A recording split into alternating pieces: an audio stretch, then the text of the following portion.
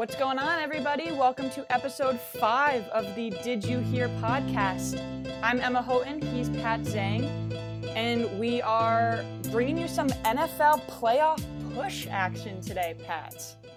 Yeah, exciting. Listen, we're into December. It's crazy how fast the season has flown by already. We're into the final month. We're into the playoff push. Remember, there is an extra playoff spot on the line this year, which make things even more interesting. So we think it's a perfect time to really get into some NFL, dive into two teams to really take you through their playoff push for what should be a very interesting month ahead. Yeah, so as you're listening, make sure to like, rate, review, subscribe on Apple Podcasts and Spotify. Follow us on Twitter and Instagram at Did You Hear. We really appreciate the support. Keep engaging with us on those socials. And let's get right into it. Let's do it. So, as Pat said, we've got the 7 teams. We're going to focus each on one team that we think is most exciting to watch, most interesting to watch, that is in the playoff contention, but definitely has to keep things on the same track, a steady path in order to make it into the playoffs and cement their spot there. So I will start, and I will focus on the Cleveland Browns. So I'm willing to say, Pat, that if 2020 wasn't occurring the way it currently is, with a lot of background noise, I guess you could say, in conjunction with the NFL season, I think so many more people would be talking about the Cleveland Browns because they are 8-3, and right now, they are the 5 seed in the AFC playoff race.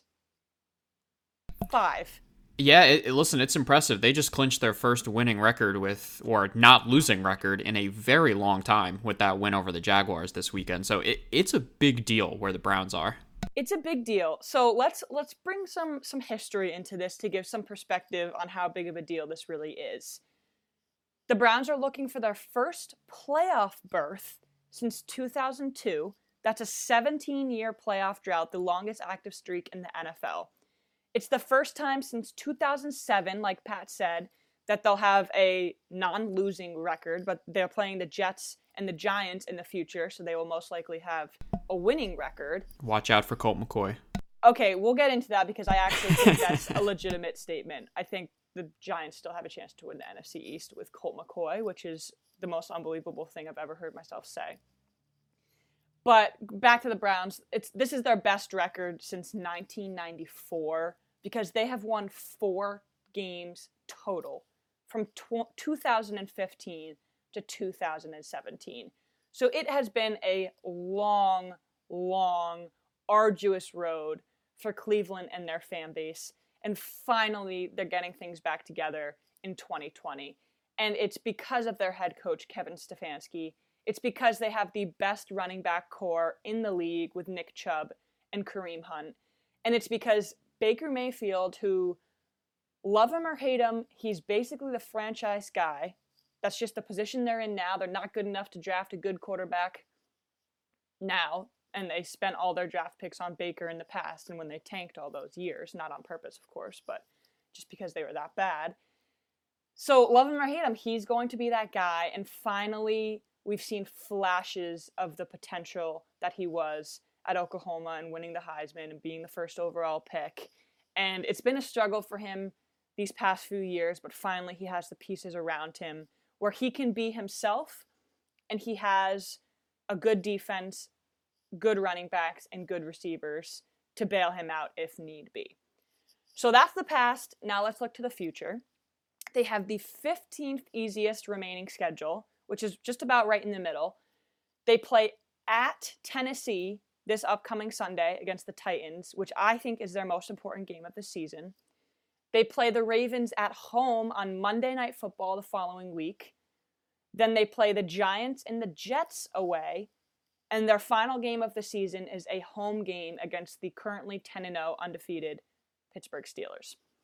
So, if they beat the Giants and the Jets and lose the rest, they will finish the season 10-6, and they'll still have over a 50% chance of making the playoffs and getting that wild card spot. If they lose to the Giants, this is where things get interesting. I'm assuming that they will beat the Jets, because if the Browns lose to the Jets, I don't even know what will happen to the world. The analysts will physically fall out of their chairs and will not be able to be revived. So I'm going to give them the win over the Jets. The Giants, I think, are decent enough to put up a fight. And if Baker has a bad game, or if Nick Chubb keeps experiencing those injury issues, whatever it may be, if they lose to the Giants, they only have a 20% chance of making those playoffs with 9 wins, because the AFC playoff picture is so competitive, and you've got so many teams on the fringe, on the bubble, who could end up with 9 wins, just like the Browns. So to sum that all up, I have a really good stat, and this is my Did You Hear, Pat. Only 6 teams this season have perfect records against non-winning teams. And 5 of those 6 teams, I think you could probably say right off the top of your head. The Steelers, because they're undefeated, the Chiefs, because they're 10-1, and the Saints, Bills, and Seahawks, because they are all top of their division. The other team that is perfect against teams that have a worse than 500 record is the Cleveland Browns.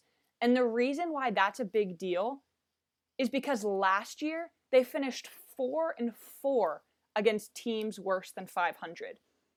It's a big deal when you're a good team and you're beating the bad teams, because that's what's supposed to happen. If they were to beat all the non-winning teams and lose to all the teams over 500, they would be 10-6 overall, and they would be 9-0 against winning teams. That doesn't happen all the time, Pat. That means that the Browns capitalized when they needed to. There, of course, were teams better than them. But if you can't even beat the bad teams, and we had some scares when they only beat the Jacksonville Jaguars 27-25. But I'm just saying, the only teams right now with positive win-loss records against teams over 500, besides the Steelers and the Chiefs, because they are far and away the best teams in the league right now, are the Bills, who are 4-3. Everybody else is even at best. The Browns are 1-3 against winning teams, 7-0 versus losing teams. Their good win is against the Colts, and their losses are to the Ravens, the Steelers, the Raiders, who are over 500. So I wanted to illuminate that point, because that means the Packers are only 3-3 against teams with winning records. The Browns are 1-3. That means they're a good team, but the stat that matters more is that currently they have a winning record against teams less than 500, and that is what you have to do if you want to be a good team and make the playoffs. Yeah, definitely. And Cleveland it's such an interesting team, and a team that I still can't fully figure out. 'Cause, like you said, listen, they are leaps and bounds better than what they have been, and I'm with you with coaching that it makes such a big difference. I mean, think about them with Hugh Jackson and Freddie Kitchens, about how much of a train wreck it was for those years, and Kevin Stefanski has come in and really helped stabilize that organization, which you cannot underestimate how important that is to be able to do. They scare me, and I cannot buy into them entirely, because of just some of their performances have been so bad this year that I don't think I can trust them.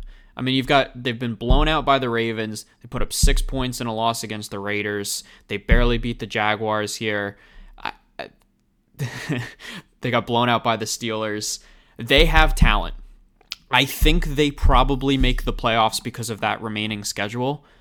But man, they are so hot and cold that I'm not sure I can fully buy into them. I do think Baker Mayfield's been better, but I also still believe he's a supplemental piece to the team. I don't think he's a star. That, as you said, that running game is the key for them. When Nick Chubb is healthy, Nick Chubb is a top 3, top 5 running back in this league. Kareem Hunt is as good as a second punch as you can possibly have. He's going to start for basically every other team in the league. And then what it really comes down to for Cleveland is their defense. I mean, their defense is good. Especially with Myles Garrett missing the last couple games. He just got activated, so he'll come off that. Denzel Ward has been really, really good for them out at corner. I do think that they make the playoffs, especially with that 7th spot, but I cannot put my full confidence behind this team with how Jekyll and Hyde they can be. No, that is 100% fair. And that is exactly why I put them in the push category instead of the guaranteed category. So when I sat down and did this prep, I literally separated every single team into a category. I had the guarantees, the probables, the making the push, which was probably about 20 teams, the unknown, as in the NFC East, because I truly have no idea what's very happen. Fair. And then other, like the Raiders were in that category, the Falcons were in that category, just because what they're doing now is pretty unprecedented. And then the outs, the Jets, the Jaguars, the Bengals, etc. So you got into it. Let's get into the nitty gritty because, like I said, Baker isn't that franchise guy. All he has to do, Pat, is be decent, because I really think the supplemental pieces can bail him out. So let's talk about the Jacksonville game specifically. Baker was 19 for 29 passing, 258 yards, and 2 touchdowns. That was his first touchdown pass in the month of November. On November 29th, I believe was the date on Sunday.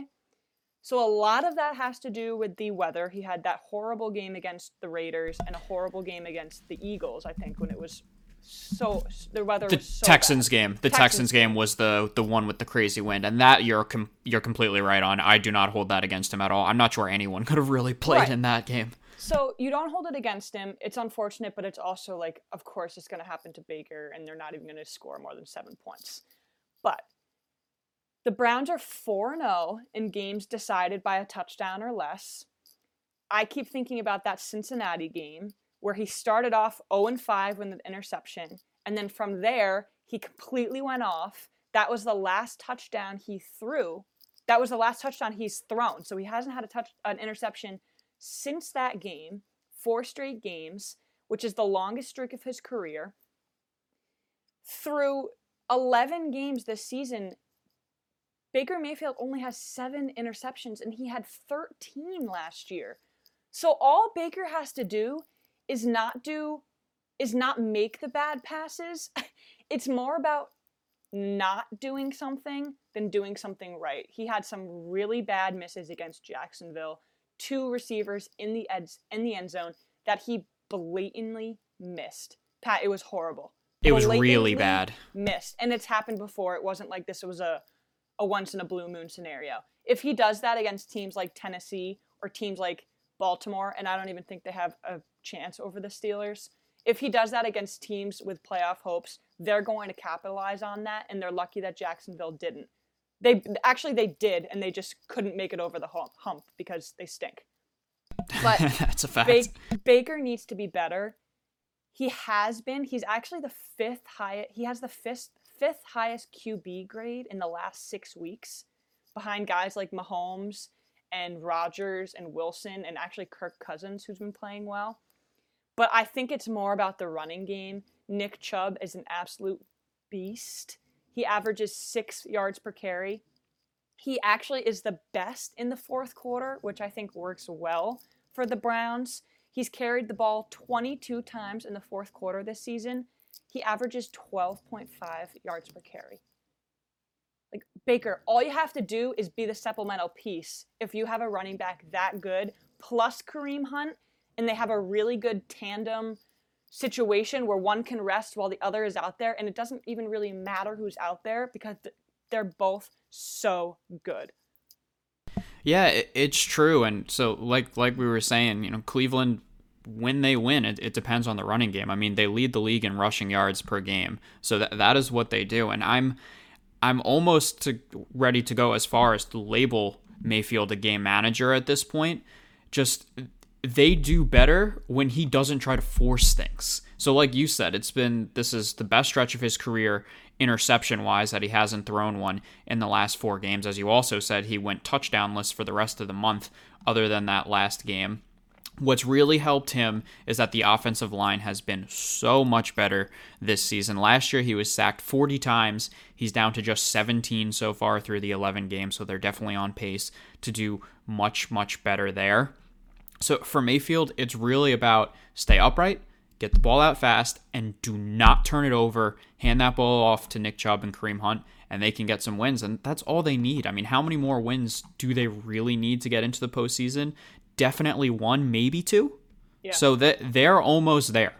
It's just they can't have him implode. And you know what? For the last month, he hasn't. No, and that's what they need. He hasn't. And it's not, when you're looking at the numbers, his numbers don't jump off the page. And I actually think that's a good thing. He doesn't have over 300 passing yards all season. His highest is 297, which was week 7, and 258, which was this past week, week 12, was the highest since then. So he's doing just enough. That offensive line stat is huge because he has more time in the pocket. And last year and the year before that, when he didn't have time in the pocket, that was when he was rushing throws. And when Baker is under pressure, he doesn't do well. That's when he makes the bad pass. And the difference now is that he has matured. You have to give it to him. He's matured enough where he realizes that gunslinging the ball down the field and trying to thread the needle with that pass isn't worth it.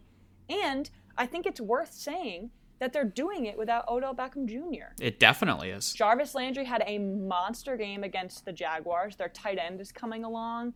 Yeah, I really like Austin Hooper. They're finally incorporating him into the offense. He's good in the end zone. He actually had a couple fumbles in the Jacksonville game, but I think he puts that behind him. He's been a good asset for them. T. Higgins is young and fast and a good receiver. So I think that point about the offensive line is honestly the most important because Baker can succeed in rollout situations. All he has to do is not panic. And I like that he's very... He holds himself responsible. He's accountable. He tweets at almost every single game after the game and says, "We need to be better. I know that I can be better." Kevin Stefanski knows that Baker Mayfield can be better. But when Baker has some consistency from that head coaching spot, which I think they found in Stefanski, then I think he'll come into himself. Again, he will never be the best player on this team, but as long as he doesn't make the mistakes he's made in the past, he'll be okay. And I think it really comes down to proving themselves against Tennessee, which I'm not sure they can do based on how good Derrick Henry and Ryan Tannehill have played in the past few weeks. Yeah, definitely very fair. Just one last point on the offensive line. I have to say that really Jedrick Wills, the first-round pick, as well as Jack Conklin, have really stabilized both tackle positions, which have made a huge difference for Mayfield. And then I have been harsh on Mayfield, but the one thing I will definitely give him is that he has almost halved his interception percentage in one season from last year, where it was just about 4, and this year just about 2. That's impressive. Like, that is a big jump for him. Yes, as you said, the yards and yards per game are down drastically by about 50 yards, but I think you'll take that if you're not getting the turnovers.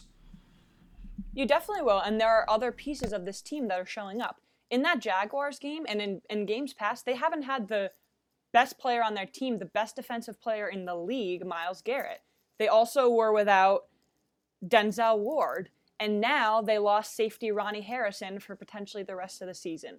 So that defense isn't even at full strength, and they've still been able to hold their own against some pretty good opponents. Again, Tennessee is that test. If they put scores up on the board, and if Derrick Henry goes off like he did against the Colts, which is one of the best defenses in the league, will Baker start to feel some panic? And is that when he'll kind of go back into those old ways where he feels like he has to force things? If he doesn't, and if he stays calm, again, it's not the end of the world if they lose because they have those fallbacks against the Giants and the Jets. But if they lose to the Titans and the Ravens, they must win against the Giants. Yeah, and I know we don't want to focus on that, but I do think the Giants are going to give them a hard time, especially if Jones is back. But we will see.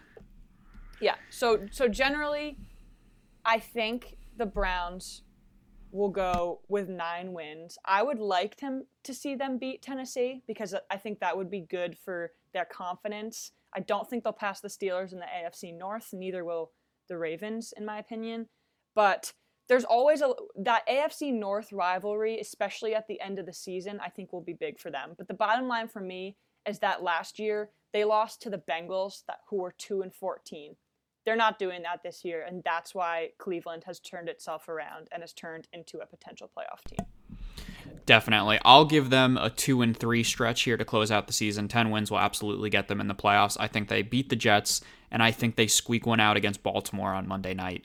Really? Yeah, I'm not high on the Ravens this year. They're going in the wrong direction. I'll tell you that. Yes, definitely. So I do think that Cleveland will complete this playoff push and get in. Yeah. All right. What was the team you focused on? Absolutely. I am excited to talk about these guys. For the first time or the second time in the last 10 years, the Miami Dolphins are going to go to the playoffs. The last time was in 2016. They are currently sitting at 7-4. Now, doing some research on it, looking at Pro Football Reference, which I love that, they kind of power rank the teams based on point differential and strength of schedule, and they put that margin together. Miami comes in at 7th, not in the AFC, in the entire league. And that just shows how impressed I've been with this team this year. And I think we talked about it with Stefanski. It's the same concept with the Dolphins. Coaching. I mean, going from Adam Gase, what a wonderful coach he has proven to be, to Brian Flores has been such a massive upgrade for them. I mean, and the other thing on why I love this Miami team is because they are the epitome of that rebuilding in the NFL does not take half a decade. They were 5-11 last year, a 5-11 with not a lot of talent, a 5-11 where people were like, how did they even get to 5 wins? And they've turned it around to be 7-4 right now, on the brink of the playoffs with a very winnable schedule down the stretch. They have Cincinnati at home this weekend. Kansas City is going to be a loss, but then New England, Vegas, and Buffalo. They're sitting on 7 wins. I think they need to win 2 of those to get into the playoffs. I would give Cincinnati a win, and then they just need to win 1 of New England, Vegas, and Buffalo. I'd say New England or Vegas probably the most likely there. But what is also interesting is that things could go down to Week 17 for the division against Buffalo, which that would be one heck of a game in Buffalo. Starting with their offense, obviously things start with quarterback play, and Tua Tagovailoa has taken over there. Did miss last week with the thumb. They're hoping to get him back soon. And while he hasn't really stretched it down the field, he's been pretty good. I mean, 6 touchdowns, no interceptions so far. In his 4 starts, he's 3-1. Most impressively, he had 1 game-winning drive in that. Adjusted passer rating of 110, 100 is average. So, he's doing fine for a rookie that's coming off such a massive injury at Alabama. Has really stepped into that offense, and they've been good. Myles Gaskin has been out the last couple weeks. He has not played since week 8. He is a really strong running back for them, a dual threat, both rushing and receiving. Matt Breida has been in there to kind of carry the load since then. And then what I go with my did you hear is actually the Dolphins' offensive weapons, and particularly one, a player that I think does not get enough love that he deserves, and that's Devontae Parker. I mean, he's one of the more underrated wide receivers in the league, and my did you hear is that he is 5th in the league on contested catch percentage at 74%. 74%. That's huge. To have a receiver that can go up there and make those contested catches when corners are all over them is so important. Because in this league, you're not going to get a lot of separation all the time unless you're one of the top route runners in the league. And Parker's not one of that. So to have him to have the ability to go up there, especially in the red zone, is super impressive. Preston Williams, also another good receiver. Mike Gesicki is a solid tight end. So, the offense does enough to be able to win games for them. But the star of the Dolphins, and why the Dolphins are where they are, and why I believe they're going to get into the postseason, is that defense. They're 2nd in the league in points allowed per game at just under 19. Only team better than that is Pittsburgh Steelers, and they're not much better than that. They're 3rd in the league in takeaways with 19. As a whole, when you factor in the offense as well, they're top 5 in turnover differential. 4th in completion percentage allowed. Go on and on with the team stats. The defense is really good. It's Brian Flores' specialty, and that is what's really carried them there. And because they have difference makers. I mean, Xavier Howard leads the league in interceptions with 7. Remember, they went out and spent all that money on Byron Jones at corner. He hasn't even played very well, but he's only allowed 2 touchdowns this season and has really strengthened the secondary. And then Emmanuel Ogbah is 5th in the league with 8 sacks. Miami's good. Miami's legit. They're led by their defense. The offense does enough. And because of that, I think they're going to the postseason. they have a schedule that they can capitalize on, to say the least. And Exactly. I love the Bills being the last game of the season for that AFC East showdown. I love that. Same exact thing with Cleveland and Pittsburgh in Week 17. So I'm a little bit less into their chances for the playoffs, just because that means they have to beat the Pats, who are streaking at the right time, and maybe they had that call against the Cardinals that helped them out. They do look better of late. They do look better. Cam Newton is the biggest wild card of all wild cards, though. The Raiders are also trending in the wrong direction when people were all of a sudden saying that they were the top 5 best team in the league. But people were also saying that about the Rams, and then they got embarrassed on Sunday. So it's just, if Miami can become the solid, stable team amongst all those other teams, maybe they have a chance. But if they only beat the Bengals, like you said, 8-8, that means they're out. If they beat one other team, 9 wins, that's still a little iffy. That's still less than 50% chance to make the playoffs. Yeah, it's interesting, especially with that AFC, with those teams around there. I am not high on Indianapolis. I know some people are. I just don't think that offense gives you enough to be able to win games. As I said before, Baltimore is super hit or miss going for that 7th spot. I do think they have a chance to make it, but I can't love them, and I do not buy into what I've seen out of Vegas the last couple weeks, or New England being able to make a run to jump up from 5 and 6. So I think they kind of get in by default if they win 2 more games. But it is, as you said, it is far from a certain thing. Yeah, it's definitely far. But I like a lot of the stuff you brought up. And you have to give the Dolphins credit for the wins they've amassed thus far. They have good wins over the 49ers, who is another unstable team, but they have shown good flashes, so that's a good win. The Cardinals was a good win, and the Rams was a good win. Their bad loss was to the Broncos, which was 2 weeks ago. That was a disaster a couple weeks ago. It was a disaster. Again, in the long season, you're going to have games like that. But down the stretch, that could be a huge detriment to them. And then the only other quote-unquote bad loss was to the Pats week 1, but they were in a much better position, the Pats were then, than they are now. That was just kind of the unveiling of Cam Newton when he was still highly touted. But I like what you said about the defense and the special teams. That has been big for them. They're also 4-2 on the road, Miami is. And again, it's different this year because the crowd and the fans aren't a factor. But that's still big for a team led by a young quarterback in Tagovailoa to go into these stadiums and to get wins and to have a winning road record. And the biggest thing for me is that their last 5 games, they're 4-1. So they're gaining that momentum at the right time to go into this stretch. And you nailed it on the head. This team could fall on the shoulders of Devontae Parker. And where did he go? Where has he been for the last 8 weeks, the last 10 weeks? Because last season, he was like a top 10 wide receiver pick in fantasy. He was there. And that contested number is so important because you need confidence on the quarterback end to throw it up to your receivers and for them to come down with it. You see that with Kyler Murray and DeAndre Hopkins. You see that with Matt Ryan and Julio Jones, Aaron Rodgers and Devontae Adams. You could go on and on with these best receivers in the league, that category. Devontae Parker is almost there, and that stat shows me that he has the potential. He just has to continue to show up. Because when Ryan Fitzpatrick targets him 8 or 10 times, that's good news. That means he's getting open, and I think that's positive for the Dolphins because, again, the stableness and the solidity of the defense is there. Now they can just improve their offense. And, of course, the question you have to ask is who will their quarterback be down the stretch and in the playoffs if it occurs, Pat? Oh, that's absolutely key. And I do think from everything I'm reading that Tagovailoa is going to come back. I also feel comfortable enough with Fitzpatrick leading them. Again, the fact that I think they just need 2 more wins to be able to get in, and with a favorable schedule, I think they can do it. But I do believe Tua will be back. Devontae Parker, I agree. I want to see him get targeted more. I want to see him get more touches because he is such an influential player. And just another thing, you mentioned special teams that I definitely wanted to go into, because special teams, what it really comes down to is a lot of it is coaching.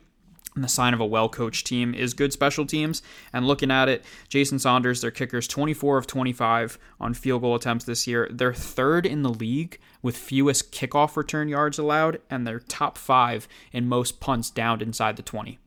So they're doing everything they need to do to be able to win games on special teams. I think that is a massive, massive sign of good coaching, and it's part of why I've been so impressed with Brian Flores and what he's done down there in Miami. So I do think that, with that said, even with some quarterback uncertainty, just because they do have Fitzpatrick, they're not going to a complete, unknown or random. They're not going to, any of the backups that you can want to rattle off.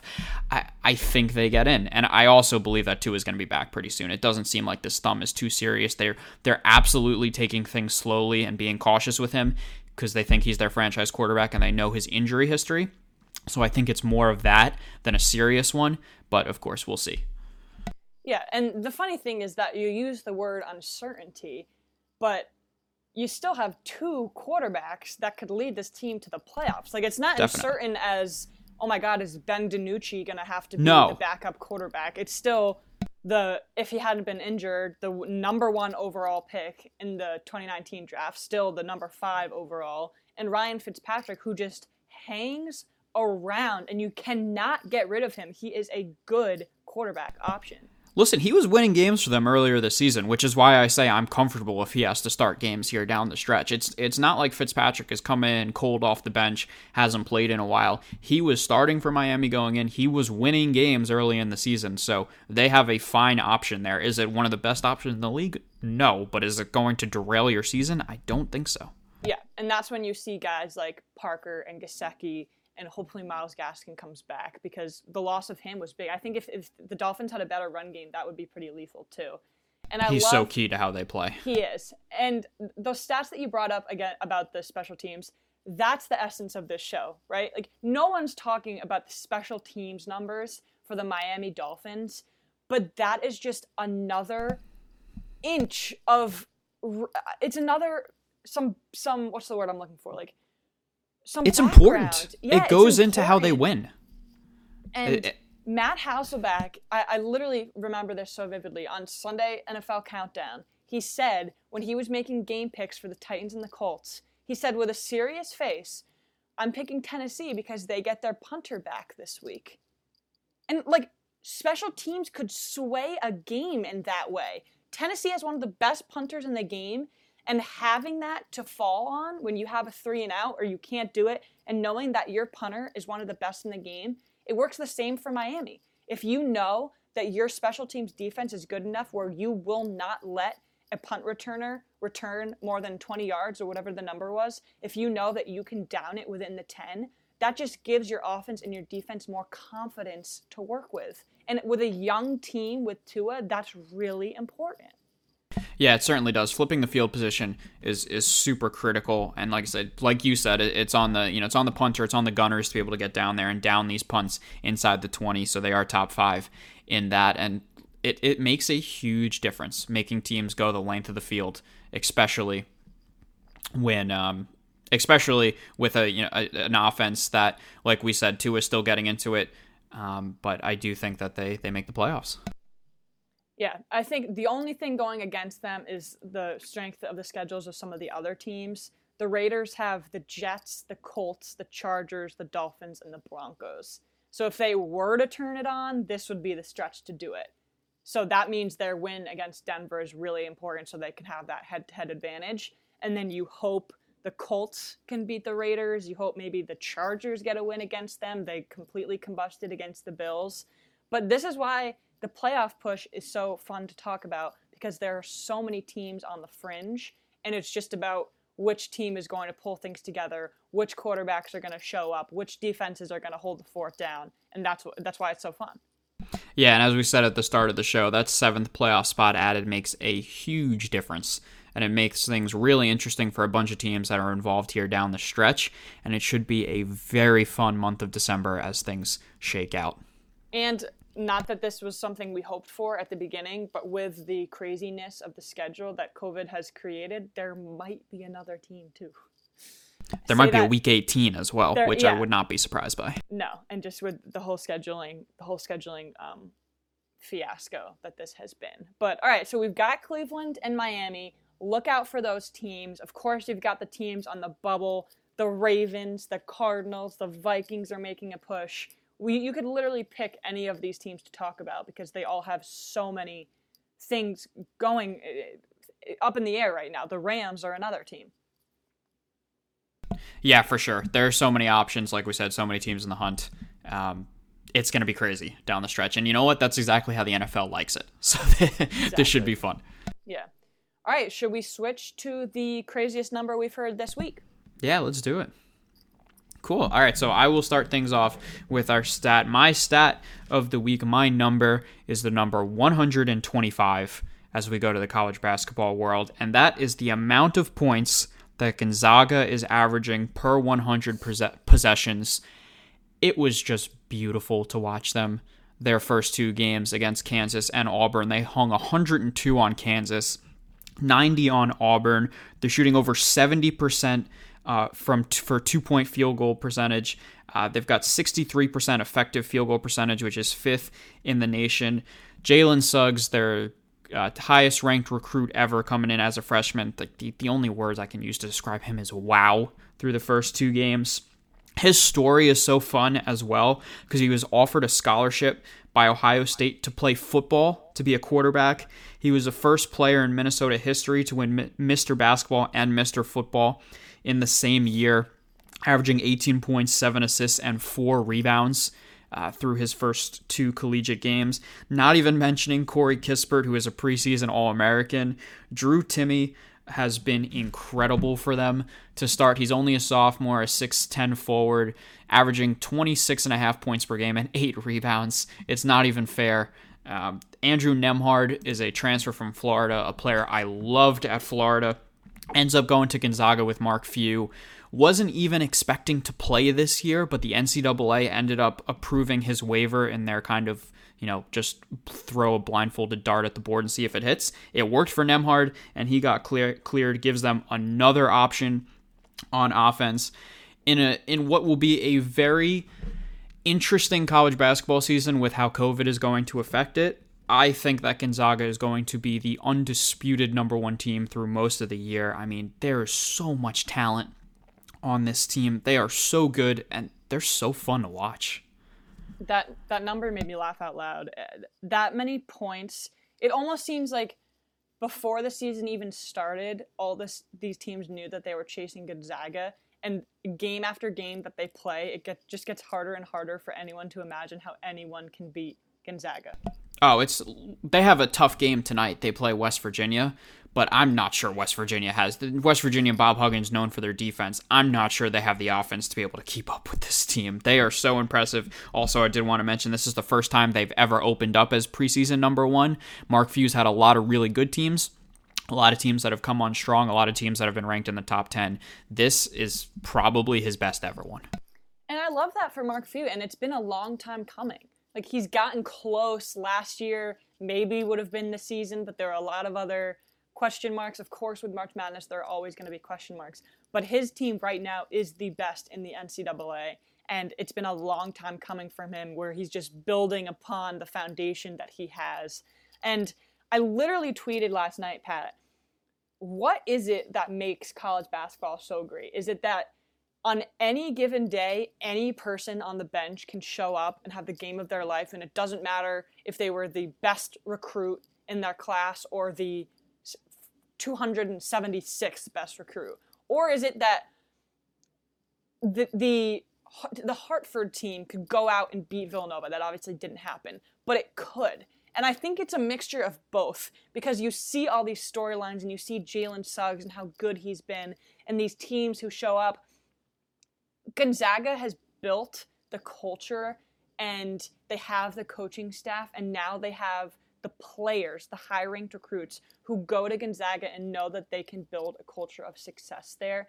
And that's what makes college basketball so great, because even though we have this star in Gonzaga, who knows what'll happen? That's the best part. Oh, that's why you gotta love it. So first off, shout out to Eric Dixon. who had an incredible Oh my game yesterday God. for Villanova coming We off the love bench. Eric Dixon. Yes, no, that was fantastic to see. To your point and to your second point, through, I mean, San Francisco just beat Virginia, a couple days ago, and what Virginia is going to be one of the better teams in the country this year. So yeah, I think we all love that aspect of college basketball, and I think there's going to be a lot of that this season. But I think Gonzaga is going to be the team that rises above a lot of that because they are just so loaded. They're so hard to defend. They go at a fast pace. They've got shooters. Suggs is literally a football player driving the lane and can finish through contact. They are going to be tough to dethrone at points this season. I was just going to say that they have such a good mixture of guards and bigs. They're so good with ball handling skills. They're so good on transition offense and defense. They're all over the rim. They're all over the boards. And all of that together makes for the best team. And we lost to Virginia Tech. So it's definitely going to be a big season for upsets.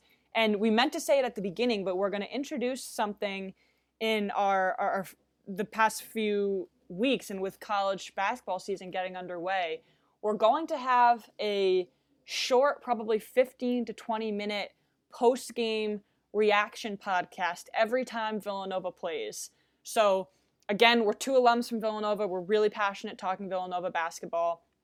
After every game, make sure to tune in on Apple Podcasts and Spotify, anywhere you listen to your podcast, just like this weekly Wednesday one. But it'll be after every Villanova basketball game, and we'll just bring our reactions. We'll have some good numbers, and we're super excited to start putting that out there. Yeah, we're excited to be able to bring some more content during the week, which will be definitely exciting for us, and hopefully you guys like it as well. It'll give us an opportunity just to react after the game. Like Emma said, not long, probably 10, 20 minutes or so, but be able to break down the game, talk about what we saw, and just give you an area to come to get some Villanova basketball content, consistent Villanova basketball audio content, which should be really exciting. Definitely looking forward to getting started with hopefully game being played on Sunday against Texas. I mean, you never know with this with the scheduling. But what was your stat of the week? Yeah, that Texas game will be really good. That'll actually be a good game for us to start with because it should be very competitive. But we're just hoping, bring questions to us on Twitter, Instagram, etc., and we'll really hope to bring that engagement up. So for the craziest number I heard this week, I'm going to keep it in football, but I'm going to bring it to a team we haven't talked about, and that is the Kansas City Chiefs. The craziest number I heard this week is 110.7, and that is Patrick Mahomes' passer rating. The reason why that's such a big deal is because on Sunday, he finally got to 1,500 career passes, which qualifies him for a passer rating record. It's like, when you see on the screen, min 1,500 passes. So he's only 25 years old. He finally got to that mark on Sunday. His passer rating of 110.7 is now the all-time record, Pat. Patrick Mahomes, in the first game that he was eligible to even be on the record board, he now holds the record. Deshaun Watson is in second place with 103.6 passer rating. Mahomes is leaps and bounds above that, over 7 points higher. The other craziest thing is that only 4 quarterbacks in NFL history have a career rating above 98.7. Patrick Mahomes is 12 points higher than that. What he's doing is literally unimaginable. We've talked about this before. It's the LeBron and Tom Brady syndrome. Because he's so good, we start getting used to his greatness, which means he won't win the MVP award every season.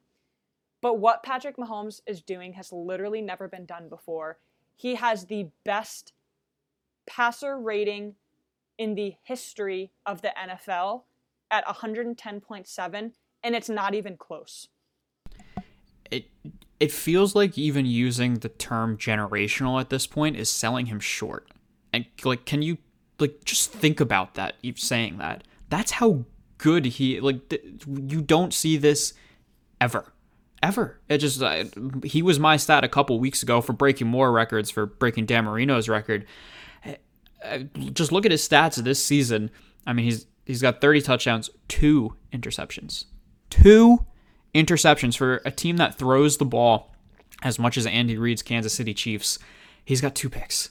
I mean, so not only does he have the best arm talent in the league, obviously we know how good his deep balls are. We know how he can move around in the pocket. We know he can change his arm angle to be able to complete passes. We know he can win big games. There is no one like Patrick Mahomes. There genuinely may never be anyone like Patrick Mahomes. And I do think he gets MVP this year, but I also think you're right that at some point voter fatigue will come in and people just won't vote for him for MVP down the line because we're just so used to seeing him put up these just stupid numbers every week and every year. No, it literally is. My God, he's amazing. Yeah. There's just no one like him. And I actually agree. I think he will win MVP this season. But in order for people to beat him down the stretch, they're going to have Lamar Jackson 2019 type seasons where they're just unbelievable, never been done before, because Patrick Mahomes is already doing things that aren't done before. So now he's the standard. You have to be better than him to be in that conversation. And the game on Sunday against the Buccaneers, which everyone was so excited for, big chance for the Bucs and Tom Brady to prove themselves. Patrick Mahomes had over 200 passing yards in the first quarter. It wasn't even close. The Buccaneers came back, but it was never close. I do not have a doubt when the Chiefs play that no matter how many points they're down, they will come back. It doesn't matter how many yards they have to go on third down, they will convert. They score almost every single drive. Patrick Mahomes is absolutely lethal. The arm angle is one of his biggest strengths too. He can get the ball off no matter what. Kelce and Tyreek Hill are number 2 and 3 in terms of receivers with the most receiving yards. So he has the weapons. Again, the Chiefs' running game is not as strong as they'd like it to be, but it doesn't matter. The defense isn't as strong as they'd like it to be, but it doesn't matter because when you have potentially the best quarterback there ever will be, it doesn't really matter who else is around him. Yeah, as I think we're both basically struggling to keep thinking of words to describe Mahomes because he's just on that level. Yeah. And I think that's the easiest way to describe him because, man, it's incredible. Yeah, he is so good, and he'll continue to be good. He's 25 years old. Yeah, that's unreal. Listen, that's why he's a $500 million man. Yep, and he deserves it. And like you said, he's worth every penny. He really is. So it's incredible. But all right, that's our show then. That's episode 5 of Did You Hear? Like we were talking about, be sure to look out on Sunday night for our first Villanova game recap reaction, which will be really exciting. And we'll be looking to do that throughout the season. Be sure to follow us on Twitter and Instagram at DidYouHearPod, and drop a subscription to make sure you get those automatic downloads on iTunes. Follow it on Spotify, and tweet us what you think. We love interacting with you guys. It's a lot of fun, especially building this community, and we're looking forward to doing more. But all right, Emma, that's it. Thanks, guys. See you next week.